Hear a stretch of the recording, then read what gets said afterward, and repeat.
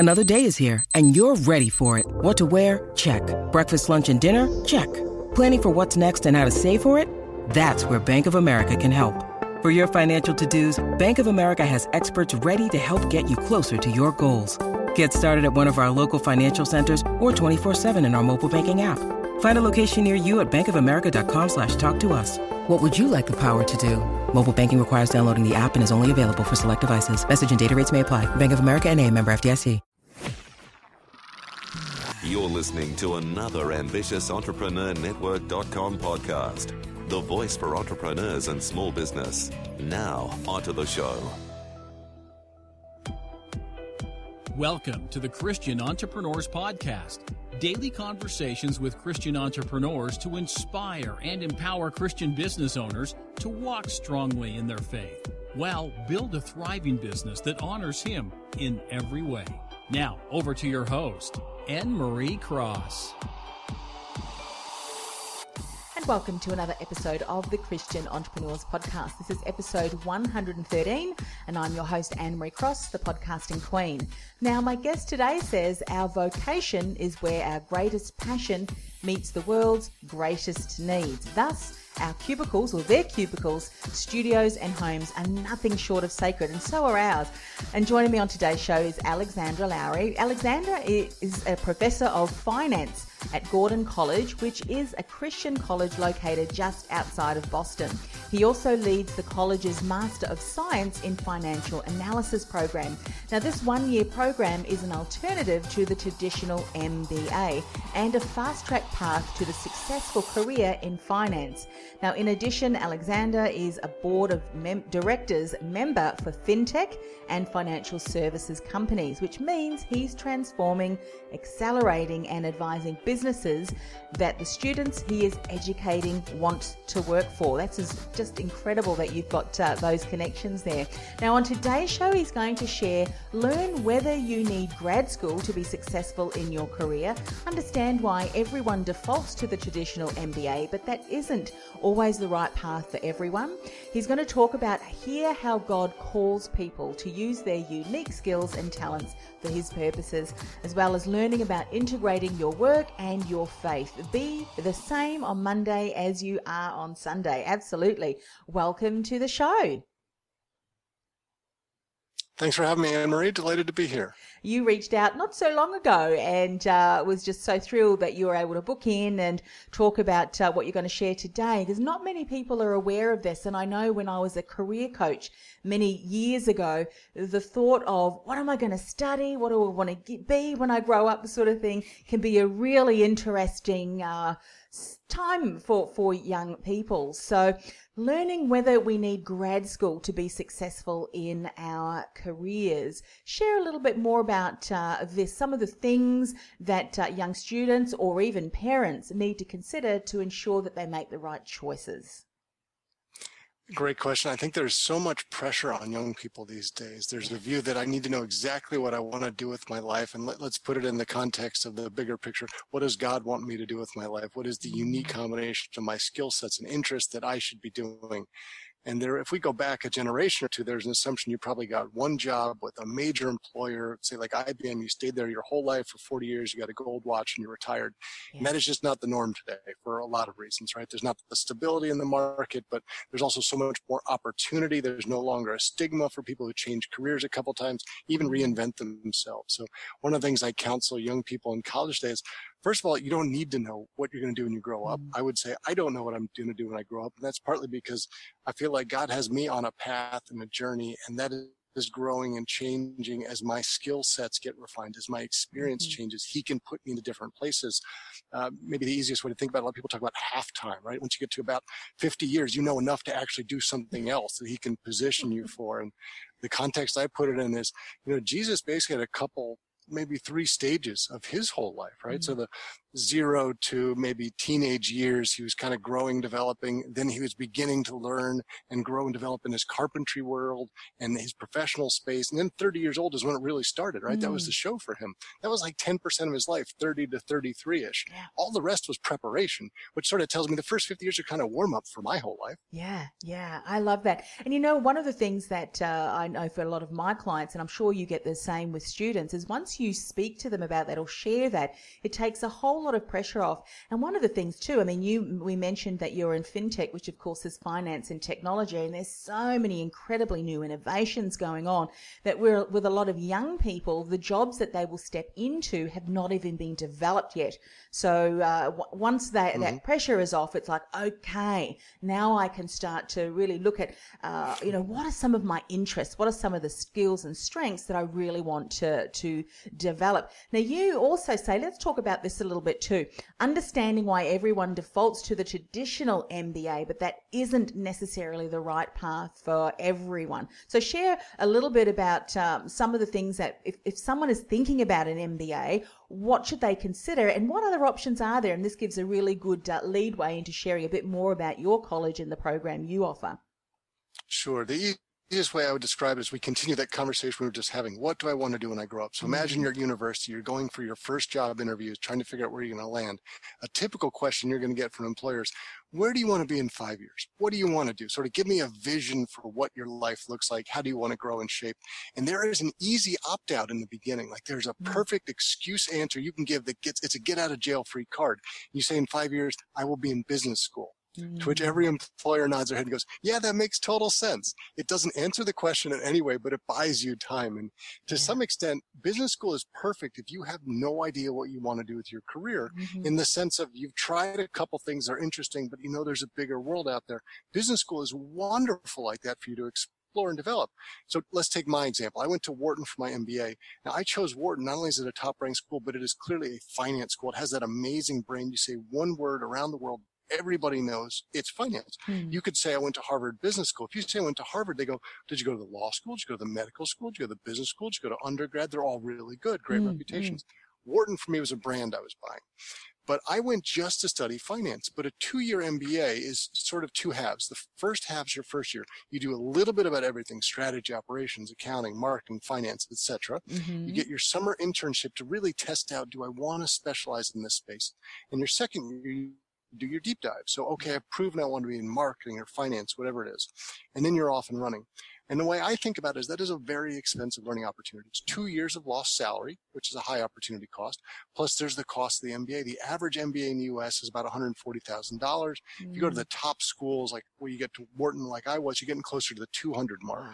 And that's a huge amount of debt. And the way that we think about it is if you know exactly what you want to do, for example, if you want to specialize in finance and that's all you want to study, you go to a program like ours where you just take basically the second year of your MBA, that traditional second year where you're focused. You come out with the same technical knowledge, but the opportunity cost is less than half. The price is certainly a lot lower, and then you're off to your financial career much more successfully. And I won't continue now because I know we're going to talk about it. Clearly, there's a religious aspect of our program that doesn't exist in the secular, and I'll talk more about that in a little bit. Yeah, absolutely. And, you know, one of the things that I like too about how you bring the conversation to speak about with young people is that you're also connected, if you will, and tap into what's going on in industry. Because I know that there's some programs that you here, and if we look at university in Australia, you've got these, you know, very expensive degrees and so forth, and obviously MBAs too. But when the instructors or the schools are not talking to corporate or what's going on in the industry, there's this huge disconnect between, well, now I've got my degree, I've got this piece of paper, but hang on a minute, actual practical application is quite different because the industry's moved on. Share a bit about the importance of having, as an institution, obviously as an individual, that you can then share that knowledge of what, and the discussion with your students of what's actually happening on the ground in companies in those industries.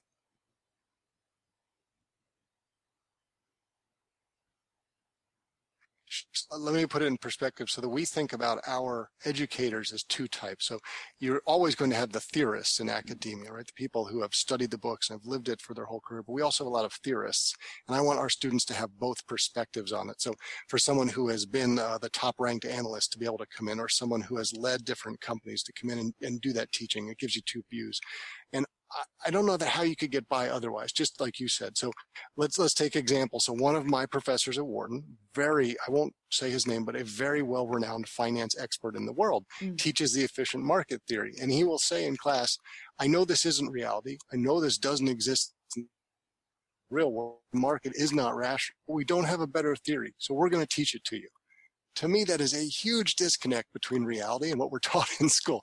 That's not a good use of my time and money, I don't think.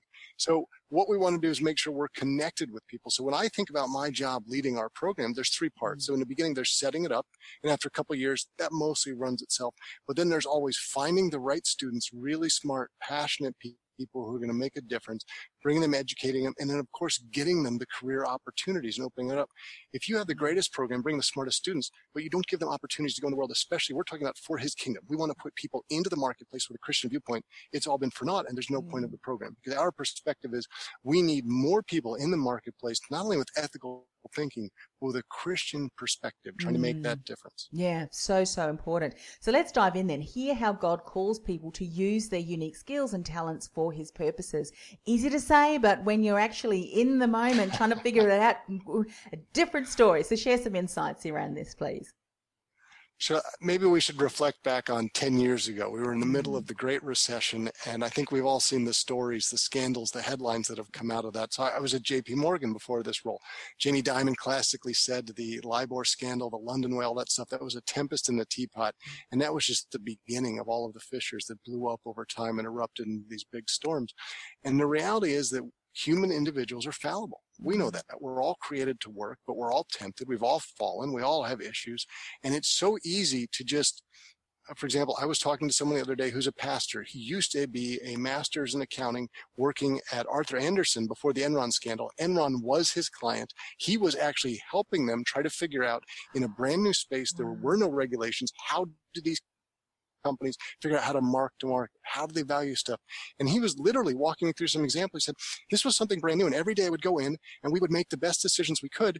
But the Enron guys are really smart and they knew where they wanted us to go. So every day they'd be able to move us a half step in a certain direction before you went very long and realized, oh my gosh, how did we get to this spot from where we'd ever expected to be? Easy to get off track, even for people that are practicing their faith. He was a Christian, right? He's now a pastor. And that's partly about it. I'll give you one example from my career. I was in a boardroom with a CEO. I was a management consultant at this point, a CEO and his top team. And they were going to make a decision that I strongly disagreed with. I thought it was an unethical point of view, but I was the hired gun and I was there to give a strategic view. He went around the room for a final perspective and everybody were all yes men around his boardroom table. They all said yes. And he got to me and I thought, how do I get this strong-willed CEO to realize maybe this is not the right decision? All I got a decision you're making. I think he realized that's a different answer than I usually get. And he gave me an opportunity to come back to him and say why I felt that way.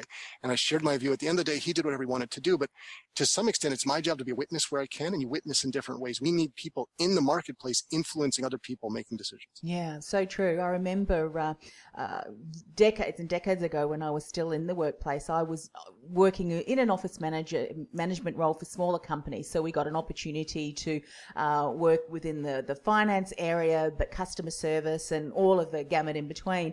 And this company was experiencing some cash flow difficulties. And the CEO would say to me, just ring our creditors and tell them that the check is in the mail, when I knew that the check was not in the mail. So I said to him, because rather than no, I'm not going to do that, because no, I wasn't going to do that. I said, how about we do this? I said, we want to build a relationship with these creditors, an ongoing one, because they're our suppliers. So I will ring them and let them know that we're struggling and that we want to pay this off. So that's what I did. I had the conversation with each of them and I said, every week I will put a check in the mail, and if it's not going to go and this is how much it's going to be. And if it's not going in the mail, I will personally ring you and let you know. And you know what? They were really happy with that.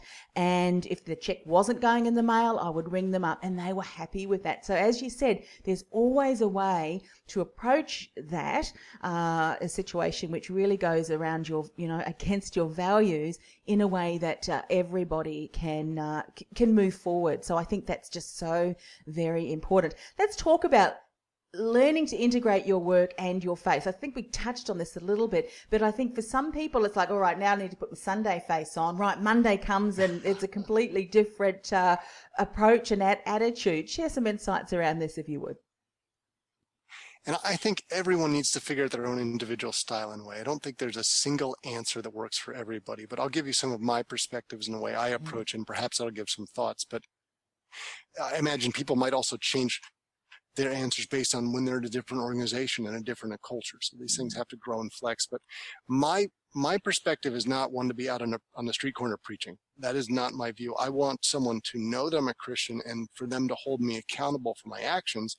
I think that also forces me to be on my best behavior in general. But I feel like if someone gives me an opportunity, I will walk through an open door, right? If God has cracked it open, that's my job to peek inside and see what I can do. So for example, if someone asked me on Monday morning, hey, how was your weekend? I will tell them the typical weekend stuff. I did this with my family. I did that. And on Sunday, I went to church. It's a small, simple way to put it in there. And there was one individual, I remember he asked me this the second week in a row, and I said the same sort of thing. I did this, and I went to church on Sunday. He said, well, you went to church last Sunday. I thought, yeah, well, I go to church, try to go every Sunday. That's what I try to do. And it was very funny for him, like, oh, every Sunday. That's interesting. Great. My job, I always think about it as it's not for me to take one person and save them. That is never my job.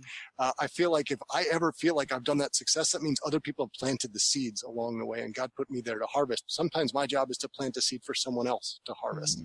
So you never know what's going to happen. If someone comes into my office and talks to me about a problem that they are having, through it, we will sit there together, and at the end I will say, and I'm going to pray for you about that when they leave. Often they'll sort of turn and they'll look at me and they'll go, okay, it's fine. Now, if they come back to me with that same problem another time, sometimes if they're dumb enough to come back to me with that same problem another time, at the end, after we've worked through it again, I'll say, how about we pray about it together now? And I've never had someone say no to me on that. So again, if the opportunity's presented itself, I try to take advantage. Yeah. What I love about that, it reminds me of a book called The Daniel Dilemma. There's a bit on the end of it, but it's something to do with, really living out the Christian principles, but in a very challenged world. And Chris or David Hodges, a pastor in the US, wrote the book. But the principle that he shared was so important is that we can demonstrate Christ, if you will, not even mentioning the name, but in our attitude and how we approach situations and challenges, and then grace with truth. So you have to have love there and you have to have the truth, but it's a balance. And he said engaging with someone first and building that relationships before you even, if they invite you to, start talking about some of those truths. And I'm sure that there may be situations that you very much from a Christian principle follow challenges or in your decision making can make a huge difference to someone on your team that can quite admire you for that, and that gives you an opportunity to then share why you made that decision or took action in that way. Have you found that to be true? I do, and I think the simple analogy of that is take someone who's a non-believer, an atheist, agnostic, whatever you want to describe them as. Think about team dynamics when you're building it up with someone. I think as a manager, you have to be able to give someone constructive feedback at times. Now, it shouldn't only be that. My view is you need, something in order of 5 positives for one constructive comment so that people believe you have their best interest at heart. And you have to build that up first. Yes. They know that you're investing in them, that you care about them, that you want the best for them, so that when you do give them that feedback, they're able to take it, digest, and go off and be better. I think you take that as the same principle to the Christian stuff. Like you said, we think about our graduates. You need to be the same technical knowledge as all the secular schools when you come out, so that you have that same robust financial knowledge base. I think about what does success look like. You're sitting next to a Harvard Business School grad. You've been working together for 6 months. It's midnight. You're both working on stupid projects. And at midnight, you're bored of your stupid project. So you talk about real life stuff. And this guy's going, I respect you. You have the same knowledge. I've never heard to Gordon College before, but I like you. I like what you stand for. I know you're Christian. I've heard of that coming out of your mouth before. So can I ask you this? I've heard that this thing in the Bible about be still and know that I am God. What the heck does that mean? That doesn't make any sense. Could you imagine what that could lead? I think that's the same sort of thing you're getting to. Yeah, absolutely. It certainly is. And I want to, before we end the show, is give you an opportunity just to share some of the things that you're noticing in the industry around fintech and financial services, because I know that there, in some industries, unless you hear people that are actually working and they've got boots on the ground or they've got conversations and connections with people working in that industry, we don't hear about some of those things. Yet I'm a firm believer in that, sometimes what happens in other industries can be a reflection of what's either coming for other industries, or maybe we can integrate some of the principles and innovations that happening in another industry to our industry to accelerate or catapult it forward. So what are some of the exciting things that you're seeing? Well, I think you hit it well on the head before. Some of the stuff that's coming down the pike, we can't even imagine yet. It's going to be so cool, but we can see some of the building blocks. So people talk about cryptocurrencies all the time now, Bitcoin and the others. The blockchain that is what they're built upon is a fundamental game changer in finance. And from JP Morgan down to the smallest companies, everybody's trying to figure out how they use this, because it is better, faster, smarter, and it will revolutionize finance. But sometimes you don't have to have a giant revolution like that. Venmo, for me, where you can pay money back and forth, is another interesting example of people are trying to think about, how do I do something that's existed in a different way and better? Now, take Venmo versus PayPal, right? People such as ourselves probably trust PayPal more, but the younger generation loves the fact that Venmo has a social component to it. Think about it as the equivalent to healthcare. Now, they know that if you have so I've got a step counter in my wrist, and if you play games with your friend, you're trying to see who has more steps than the other, you will get more steps. Yes. Venmo is the same way. You can socially share with your friends, did you spend money on a night out? Did you put money into a savings account? Personally, I don't want those decisions out on the internet, but the young people really love that idea and sharing it back and forth, and it can lose your thinking. How do we take best practice in other industries and bring that together with finance, package it in a way that's better for the market? So when you think about entrepreneurs listening to this, Steve Jobs, I think, was a great example. You don't have to be first to market. You just have to have the best mousetrap. Can you redesign some of what's going on there to make it more appealing and easier in access to consumers? Yeah. Interesting that you mentioned about Venmo. What you just described is like gamification, isn't it? Where there's certain aspects that, and I just recently spoke to a gentleman who was into micro-learning, and he was saying that when you include gamification in the micro-learning aspect, it's going to compel people to want to study, particularly if you add points to that's shared, because everybody likes to know, I'm going to get so many points when I complete a task or complete a training and so on. So it's interesting, as I said, to see what other industries are doing, because sometimes, as you said, you can take some of those things that are working really well, particularly when we're thinking that there's a lot of millennials that are not only going to enter the workplace, they are also our consumers. How are they buying? How are they looking at when you look at the purchase decision, what are some of the triggers that really are important for them? And I think, having yourself as someone who interacts with them on a daily basis, who are going through the program, I mean, we can learn a lot from that. So share with everybody who's listening today, and I do apologize. Every now and again, the internet drops out a little bit, but not the key points are certainly coming across. But just share, if you would, Alexandra, a little bit more about the course and Gordon College. How can people get in contact with you to find out more about the offerings that you have? Sure. So the website is gordon.edu/gradfinance, and it's a one-year master's in finance program at Gordon College. And the view for what we've talked about is there's three parts of why we did it. So we talked about versus a traditional MBA in that fast track.